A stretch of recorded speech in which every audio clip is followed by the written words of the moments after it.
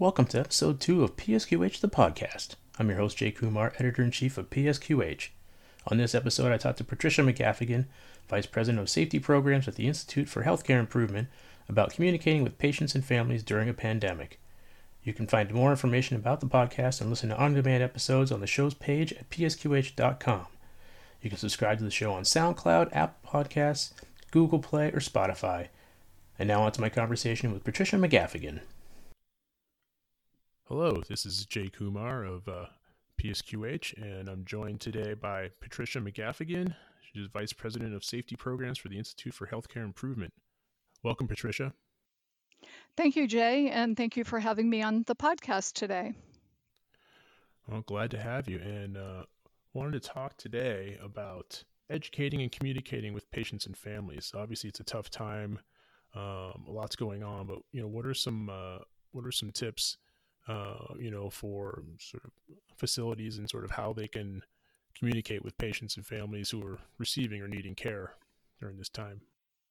Sure. I'm happy to break that down and give you some perspective on, first of all, the various lenses that I wear as I answer this question. They're a little bit unique. I certainly, as you said, have a perspective through my role as a safety leader at the Institute for Healthcare Improvement. I do sit on a board quality committee for an ambulatory care system. Certainly, I'm a patient like many who are listening today, a family caregiver who's recently been heavily tested by some of the challenges of care during the COVID-19 pandemic. And additionally, I have a somewhat unique role as a spouse and mother of people who we might refer to as the last responders and who run a small family-owned funeral business. So the pandemic, as I think we know, Jay, has pressure tested us in ways that we never would have dreamed imaginable just a few months ago. It certainly required us to move through the segue from conventional care to contingency care and to crisis modes of care. And there have been a lot of challenges in healthcare delivery organizations with respect to adapting, scaling, and resourcing their technical and clinical operations as their greatest priority. They're focused in on procurement of technical and human resources, building infrastructure, physical capacity, and allocation of resources. And we see an abundance of planning and communications around that. At the same time, somewhere in all of this are the communications that are so essential for patients and families. And we are seeing the communications come from both healthcare delivery organizations and clearly through the media, where it's pretty tough to turn on a television or a radio or scan your social media without receiving information about COVID. So when we think about how healthcare delivery organizations are responding and how well they are communicating in the era of COVID, I think it's really important to recognize that what our patients and family members are hearing and absorbing and relating to from the perspective of communications from healthcare delivery organizations is almost impossible to cleanly differentiate and distinguish from what they hear, absorb, and relate to from the media and other sources of information, which may not be unbiased, they may not be evidence-based or accurate and appropriate to the unique needs of patients and families. So in all of these playbooks that we've actually got out there for how organizations can respond in scaling up to a mode of crisis standards of care, one of the things that I think is really interesting, Jay, is that we don't really have playbooks for how we scale and communicate the provision of information with patients and families and the community about their care. So I have a sense that what we're doing with respect to communications is generally lagging the communications that have been going on that have been essential for establishing the infrastructure and operations of our healthcare system amid the pandemic itself. And you mentioned the media message as well. Like, what's your take on sort of? Obviously, there's been a lot of public service announcements and things like that, trying to talk about social distancing and all the things that people need to do. And you mentioned sort of other narratives sort of coming in there. How do you feel that's really sort of affected patients and families as they get these messages? I think, Jay, that's had a direct impact on patients and families. It's for the major way that we communicate right now, which is often through electronic communications, televisions, briefing sessions, and other things. We have seen a range of communications that are sometimes consistent, they may not be consistent. And I think the interpretation that patients and families, the community, has can be heavily influenced by what they see and hear and believe to be true. And quite frankly, I think a lot of where communications are coming from and being received, and where many are sourcing their information from, is from the media. Although I do believe that our healthcare organizations, our delivery organizations, have really invested a lot of time and energy into making sure that what they present to patients and families is readily available and accurate, and are doing their job not only to be able to uh, push data out to people, but to pull people in and keep them engaged in important communications about their care. Well, can you take us through some specific types of communications that are being used in both inpatient or ambulatory settings, and sort of where do you see opportunities for improvement? The areas where communications are really coming from are the general communications of healthcare delivery organizations. And those are the types of communications, Jay, that we see on websites. They're often tied to the typical COVID-19 advisories and the implications for patients and families. And they're providing foundational information on COVID, guidance on what to do if you or someone you know suspects they may have COVID, how to seek testing, what you can do if you need care during the pandemic, and also measures that the organizations are taking to reduce the spread of COVID. So that's a little bit of a profile of the high level communications that people are generally seeing from healthcare organizations. And I'll dive on into some of the ambulatory and inpatient perspectives in just a moment. But I did want to note that the communications, and by the way, they certainly include restrictions on visitation and closures of primary care and ambulatory practices. Mm-hmm.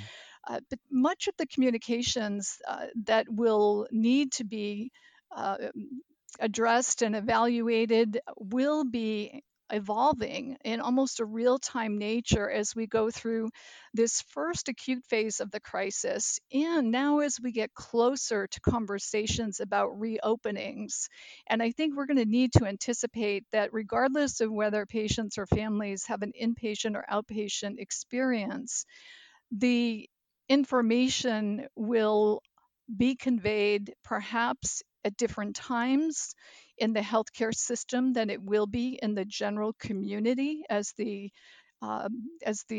environment opens more broadly here. And we'll also have to, I think, deal with a situation where patients and family members will still have some restrictions and limitations on how they can be engaged in their care, while other parts of society are opening on up. And another thing that I think is also from a general level, Jay, going to be really important is following and shaping guidance for the clinical trials that may be available to patients. This morning, I actually checked clinicaltrials.gov and I found about 800 studies around the world that are COVID related. So the implications for opening up Wow. this research and what it means for patients and families and for healthcare delivery organizations and researchers is quite expansive. So many of the communications that we're providing, again, are through the means, the mechanisms of the website. Some of this information is being pushed out to patients in emails and phone conversations with text. But we also have a real large segment of our society that doesn't have access to care and access to these forms of technology. So again, at a general level, we've got opportunities challenges and opportunities to think about with respect to making sure that these communications are broadly disseminated, that they are addressing healthcare literacy and also needs for translations into multiple languages. And I don't quite have a good feel yet, to be very honest with you, about how we're doing on this front, particularly with things like getting mailings out to people who don't have electronic access to information. And I sense that that is going to be a very important area for continued evaluation and improvement. I also have a sense that as these days and the weeks and the months go by, Jay, that whatever emerges as our new normal, which I really think I've heard people express this as the now normal world, will mean that we're going to learn an awful lot about what's working with communications and how they can evolve and how we can continue to address what matters most so patients and families get the best care possible. Right now, I think the communications are generally on a communication to basis. We are communicating to patients and families. And I sense we will be moving more markedly into a communications environment and realm where patients and families will be expecting the healthcare delivery organizations to communicate with them. So, again, at a high level, I have a sense that that will be a very important area, an opportunity to monitor and to improve. Now, I can take you through some of the perspectives that I have that are specific to communicating with patients and families in ambulatory and inpatient settings, Jay. And perhaps I'll start out with a little bit of perspective on the ambulatory world. And I'm starting here because this is actually where most of us are at with respect to our needs for healthcare. There are a large number of people that typically seek preventative care or who are managed on an outpatient basis.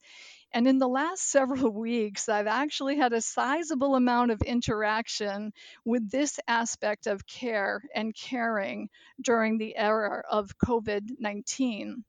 So I have some perspectives that I think might be helpful to share with the audience from the ambulatory and outpatient front. I wanted to start off, and I'm starting at this point because I had this experience where we had a family member who we desperately were trying to get outpatient care for in the recent weeks as we started to see states and outpatient practices shut down. It's incredibly difficult to be able to plan for and discern whether or not a family member or loved one needs to be seen in the emergency department, because ultimately right now that is the only place that patients can be seen. And ultimately we are also preventing, and understandably preventing, family members and others from being with the patients in that setting. And while the experience of being in the emergency department is always anxiety provoking, I think it's especially important for us to understand how dehumanizing it can actually be, despite the best efforts of the care team, just by virtue of wearing a mask. And if we have patients, for example, who are hard of hearing, it may be even more difficult to communicate with them with this artificial so-called sound barrier that is masking their voice and also hiding the expressions that are so important for sharing as we are interfacing with our healthcare providers. In the emergency department, again, because I've had this recent experience, communications with loved ones of patients who are in the department are typically by cell or home phones. And to be clear, and understandably, where under certain conditions, normal conditions, pre COVID conditions, we might be able to reach out and call the emergency department for updates if we're not able to be with our loved ones. It's pretty tough for people to get the phone right now, to the phone right now, to be able to provide updates on family members.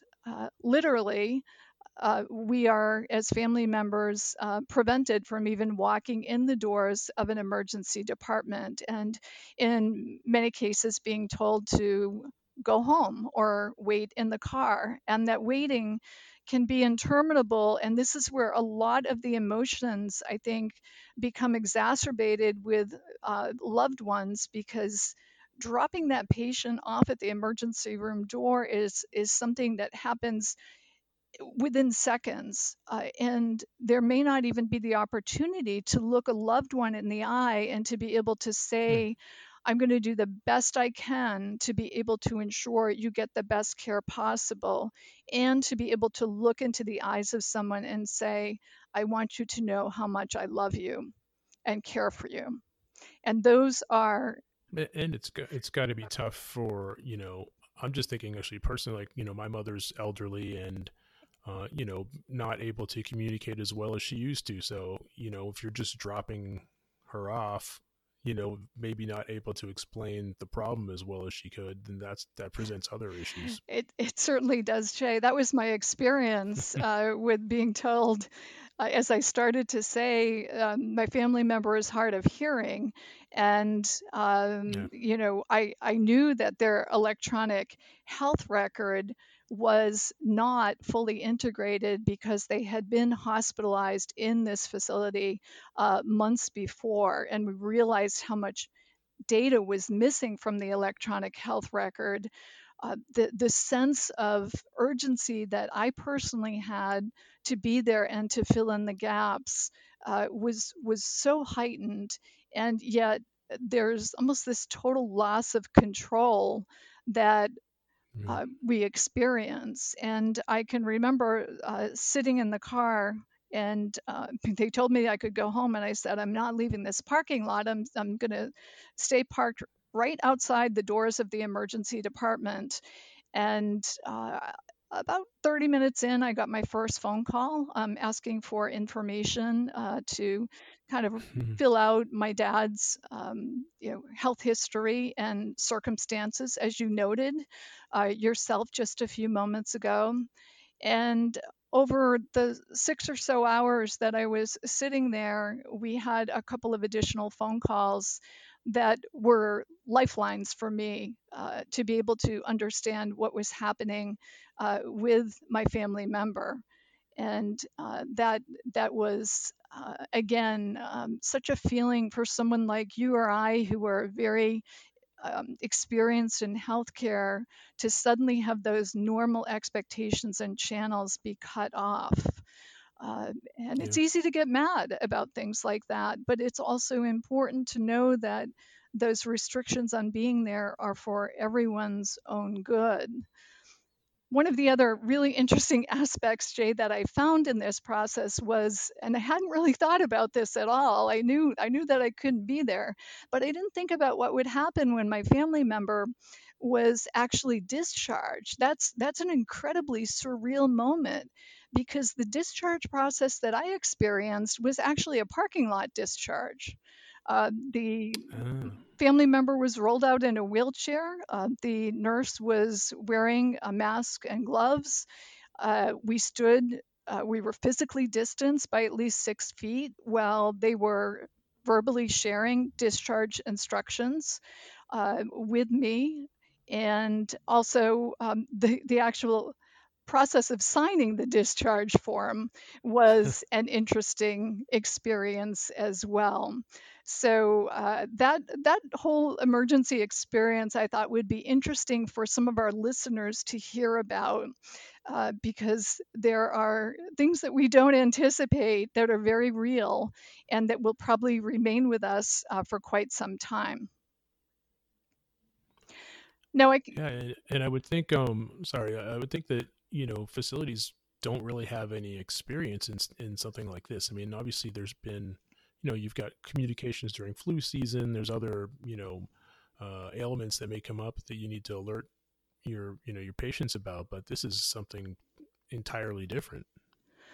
that it is. It was the first time I've ever been in the parking lot of a hospital that I've been to for decades with family members, where the parking lot was effectively empty. And that in and of itself is a very visual um, reminder. It's a visual grounding point for how different life is in the era of COVID, Jay. Now I can move on to some thoughts about the ambulatory and outpatient perspective and Sure. how communications are generally occurring, and some thoughts I have about communications in that realm. Certainly, receiving and coordinating care is can be complex and burdensome, and the communication channels now more than ever are so important, and yet in many cases so fractionated and confusing for patients and families, as we have restrictions that remain on our access to ambulatory and outpatient practices and services. And so, as you know, and as our listeners know, the world of telemedicine becomes ever more important. And we hear so much about telemedicine that we often forget that a large percent of healthcare practices are tele-naive. They don't have the Mm. experience with telemedicine services. They don't have an understanding of what they're about.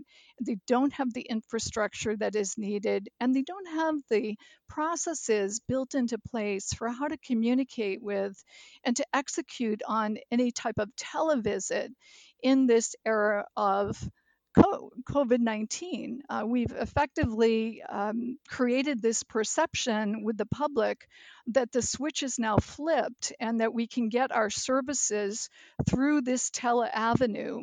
And the reality is that this can also be very, very challenging. One of the things that I think is really important to appreciate for our listeners is that there are a number of terms that are actually used interchangeably when we think about telemedicine. We hear about televisits, telecare, telemonitoring, telehealth.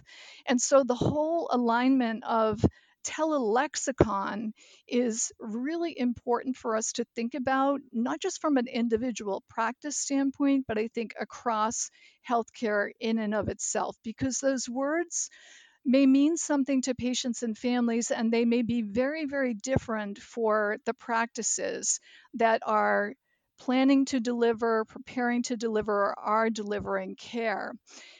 As an example, with one of my family members' primary care providers, when I was expecting to arrange for what I would call a telecare service, there was an acute need, an acute problem for a chronic condition of a family member.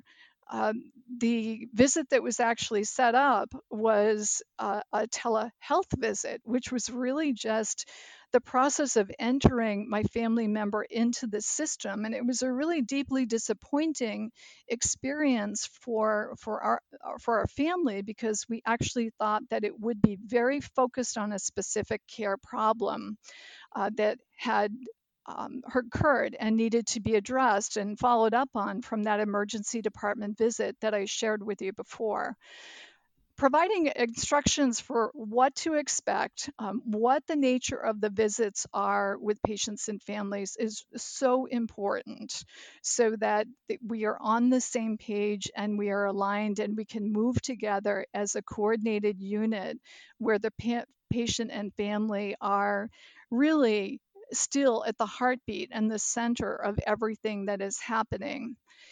Sometimes what I think I saw and what many others have reported that they see is you're going to get a link before this visit, so click on it and then we'll be connected. And the reality is that that isn't always true. As you know, getting set up on platforms and getting proficient with platforms for healthcare professionals and certainly for patients and families can be very, very challenging. So one of the things that I think we can think about from an improvement perspective is when those appointments are being established to review the instructions during that phone conversation, to follow up with email communications about that visit, and to specify what will be required for the visit itself. Because many people, and especially some of our elder population who are not proficient with technology, will really need to have someone there to help these visits actually happen. So that's one vantage point that I think I can bring to this. And the other thing that is also important is really thinking about the communications during the visit itself. I had a televisit last week with one of my specialists, and one of the things I had to do in advance was upload photos of my back. This was for a dermatology visit. So, in advance, those photos were taken by my husband. They were vitally important in the course of the visit that I had with my dermatologist virtually. And my care plan was altered as a result of having that information and the preparation of that information at hand uh, for the dermatologist to review. And one of the things that was so special about that visit with me, Jay, and this contrasts to two other televisits that I've had with family members, is the real purpose and intentionality of my physician maintaining eye contact with me with great sensitivity, uh, and perhaps even more sensitivity that would happen during an in-person visit. And I think it's important for those who are providing teleservices of any kind to really be present in the moment and to recognize that patients and families can see if you're distracted or if you're multitasking, even though you're not in the same room. It's really very, very apparent. But that was for me something that made me feel much more connected with my physician and made my family and I feel much more disconnected in the visits that occurred with my family member. That's interesting. Just because I take my mother to a lot of her appointments now, and you know, you notice when your physician is either looking something up or whatever, but still talking to her, but doing something else at the same time. It's related to her, but it's still kind of sometimes it's a little off-putting, I think, for her, just that he's not, like you said, making direct eye contact. So that was interesting that you mentioned that.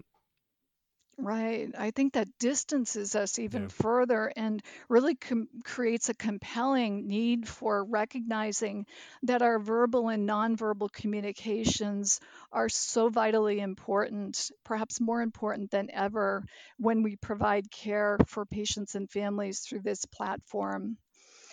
I mentioned a little bit earlier about medical records and providing information for patients and families who need visits, and this actually applies to both inpatient and outpatient care. Because these are critical communications that are essential for providing the right care and the safest of care. Even within the same organization, there could be multiple electronic health record systems that are in use, and the ability to kind of scan those records and mine those records is especially complex right now. So, recognizing that there may not be full and updated information on the patient and the family is important.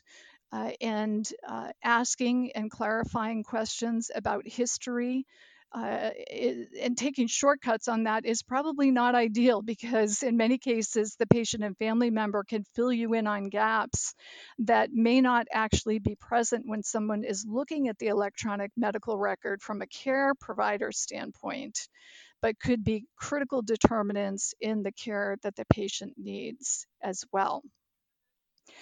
And then one other tip that we kind of alluded to a little bit earlier from the perspective of an elder is also recognizing if the patient has limited physical capacity or has any sensory or cognitive deficits. So in my family members' 2 visits, I had to use the cell phone and direct the cell phone to areas of my family member's body that they could never Oh possibly yeah, have reached if I had not been there. that's interesting. Um, so, how can organizations prepare patients and families in the event that they actually need care?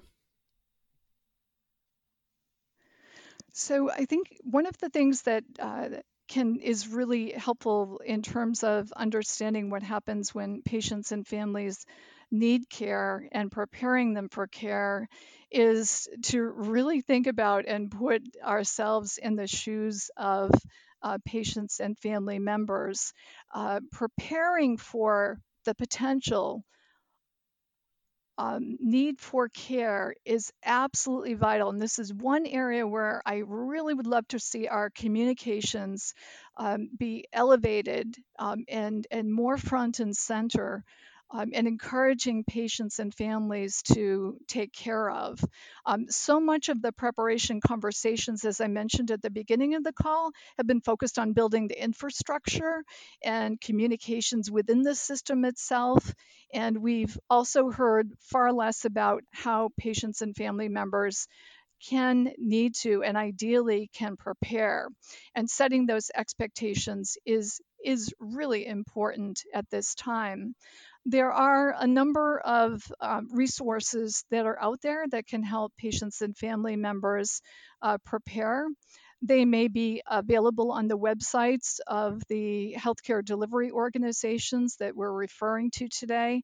They may also be especially valuable on specialty disease or illness websites. For example, for the American Lung Association, there's somewhat customized information and guidance on preparing for care if it's needed, and that is something that I think is particularly important for us to think about, is where to go for that information. And as we work with our own family members and from a healthcare communications perspective are guiding people, those other perspectives, not just the general preparation, but the specialty preparation that might be essential and really helpful is also important. Now, last week, actually, this is a timely question, Jay, because last week we had National Health Decisions Day, and that day is a day in which we are encouraging our public to begin to think about how to prepare for some of their care needs and express their preferences in advance of being in an emergent situation and not having clear understanding and communications amongst family members. One of the organizations that I think is really helpful in this regard is Prepare for Your Care. They actually have a Prepare program. It's an online resource where people can learn about how to prepare for care and also medical decision making. They have English and Spanish translations and guides and resources. And they really focus on 3 key areas, Jay. The first is preparing a hospital go bag.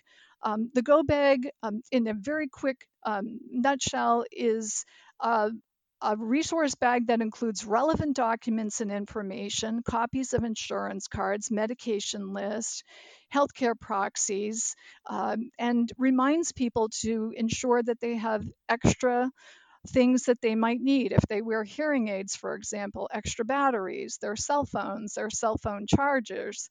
And one of the things that I think is also important to clarify with our care providers is whether or not patients should be taking any of their home technologies like glucometers or BiPAP machines in the event that they may be admitted to the hospital and need those resources. It's I think a real important guidepost, and I, as someone who's really experienced in healthcare and is kind of nerdy about this kind of stuff, found that there were areas where I could have been more prepared over the last few weeks. The second area in this Prepare program is choosing your medical decision maker, someone who can speak for you if need be. And the third area is the realm of sharing wishes and documenting preferences for care with an advance directive. So these resources are available on prepareforyourcare.org website. And additionally, the Institute for Healthcare Improvement has our own program, the Conversation Project, which is an engagement campaign that helps patients and families prepare for the conversations that they need to have to help shape advanced directives and decision making. What's the best way for organizations to reach patients and families? The best way for reaching patients and families, and we can talk about this at a general level, Jay, and we can also speak to this, as patients and families are engaged in the system in which they're receiving care. Happy to have you clarify which angle you'd like for me to go down. Let's start with sort of the general view and then drill down a little. Okay, so from a general perspective, I think organizations really have to have clear pathways and protocols for how to reach out to and communicate with patients and families. We talked about some of the things that can be helpful for people to think about bringing if they are going into a care setting that will help keep them connected and will help activate the right types of communications. One of the things that I believe is a practice that organizations may want to evaluate if they haven't already is to think about what happens at changes of shifts and transitions in care, and ensuring that those transitions in care, shift changes, are opportunities for quick huddles to be able to check in on where, when, and how communications are being shared with patients and families if they happen to be in an inpatient setting. And also on an associated front, I've had this experience with organizations. Gone are the days when hospitals can say, if you can't prove that you're the next of kin or you're the healthcare proxy, we can't give you information over the phone until you come see us. So one of the other ways that healthcare delivery organizations can prepare for communications with patients and families is to examine some of their own protocols and rules around communications. In some cases, we've heard patients and families be told, don't call us, we'll call you. And we understand that our care teams are stretched thin, and this is an incredibly hard message for patients and families to hear. So that extra attention to compassion and maybe reallocating organizational resources that are dedicated to providing patient and family communications is essential. And this is also especially important for organizations to think about from a language standpoint and ensuring that they have translators that are available as well. How often should hospitals communicate with patients and families, especially during this time? How much is too much? I would say, Jay, that the question of how often hospitals should communicate with patients and families during this time it depends. And as much as possible, we should understand what matters to patients and family members. It may not necessarily be the frequency, but it certainly will always be about the quality of the communications experience. So having special understanding of what works, and we know from our healthcare experience that certain families and patients prefer certain types of communication. So frequency may actually be the least important of what happens with communications, although I do believe there should be a general pace where there is no less than one or two communications a day, for example. There are very important patient and family specific communications that are important to be sensitive to. And again, the channels through which those communications are happening are especially important. Sometimes what I think we forget, sometimes what I think we forget, Jay, when we're in situations like this is how does the system look at their portfolio of communications? So we may get lots of communications as patients and family members that are about annual reports or requests for annual giving campaigns or updates about mergers and other things. We also get bills and reminders to pay bills. And I think it's a really important time for our healthcare delivery system to evaluate what matters most to patients and to not be tone deaf about what is perhaps right to advance in terms of communications or to really kind of pause on for a moment. So we see millions of people who have lost their jobs in recent weeks, and receiving requests for annual giving campaigns may not be the kind of communication that is most relevant for patients and family members. Regardless, being able to communicate with patients who are in the healthcare system and their families is something that can happen. It's not necessarily limited to people who are at the point of care at the bedside of the patient, because if we think about the communication system for patients and families, we've got case managers and chaplain services, nutrition, social services. Think about patient relations. I mentioned translators, occupational and physical therapy. Those are some of the examples of the neurons that constitute the central nervous system of the patient experience. And these are the experiences and communications that we are largely missing out on or a bit more challenging to arrange and construct, yet they're essential for engagement and hope and support and love and pathways to better and kinder care for patients and family members. And this is so important to think about too, because we're in the midst of a pandemic that is effectively sanitized and rationed not only certain access to care, but opportunities for communication that matter most for patients and family members. And I imagine that once things finally calm down with the pandemic and, hospitals get a chance to sort of breathe and maybe review their policies, that some of these policies may change in terms of communication and sort of how they do it and, how they go about it. And maybe it's situational, but I imagine there would be a lot of that work done at some point down the road. Jay, I think that this is going to be really one of the areas that opens up and needs to open up much more widely. This is one of the key questions you asked is, what do we need to improve? And realizing that there is no effective and safe care, nor is there caring without communications, is essential.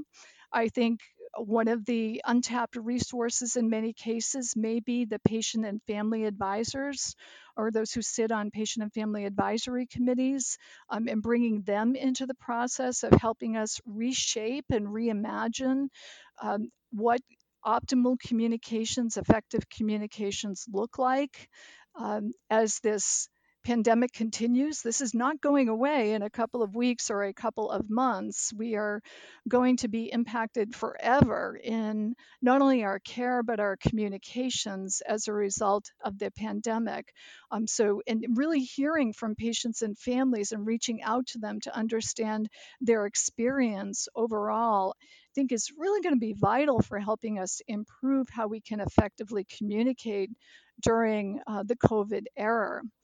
I also think one of the things that we may have alluded to a little bit are shift huddles, which are wonderful opportunities for just evaluating test of change with communications with real-time PDSAs.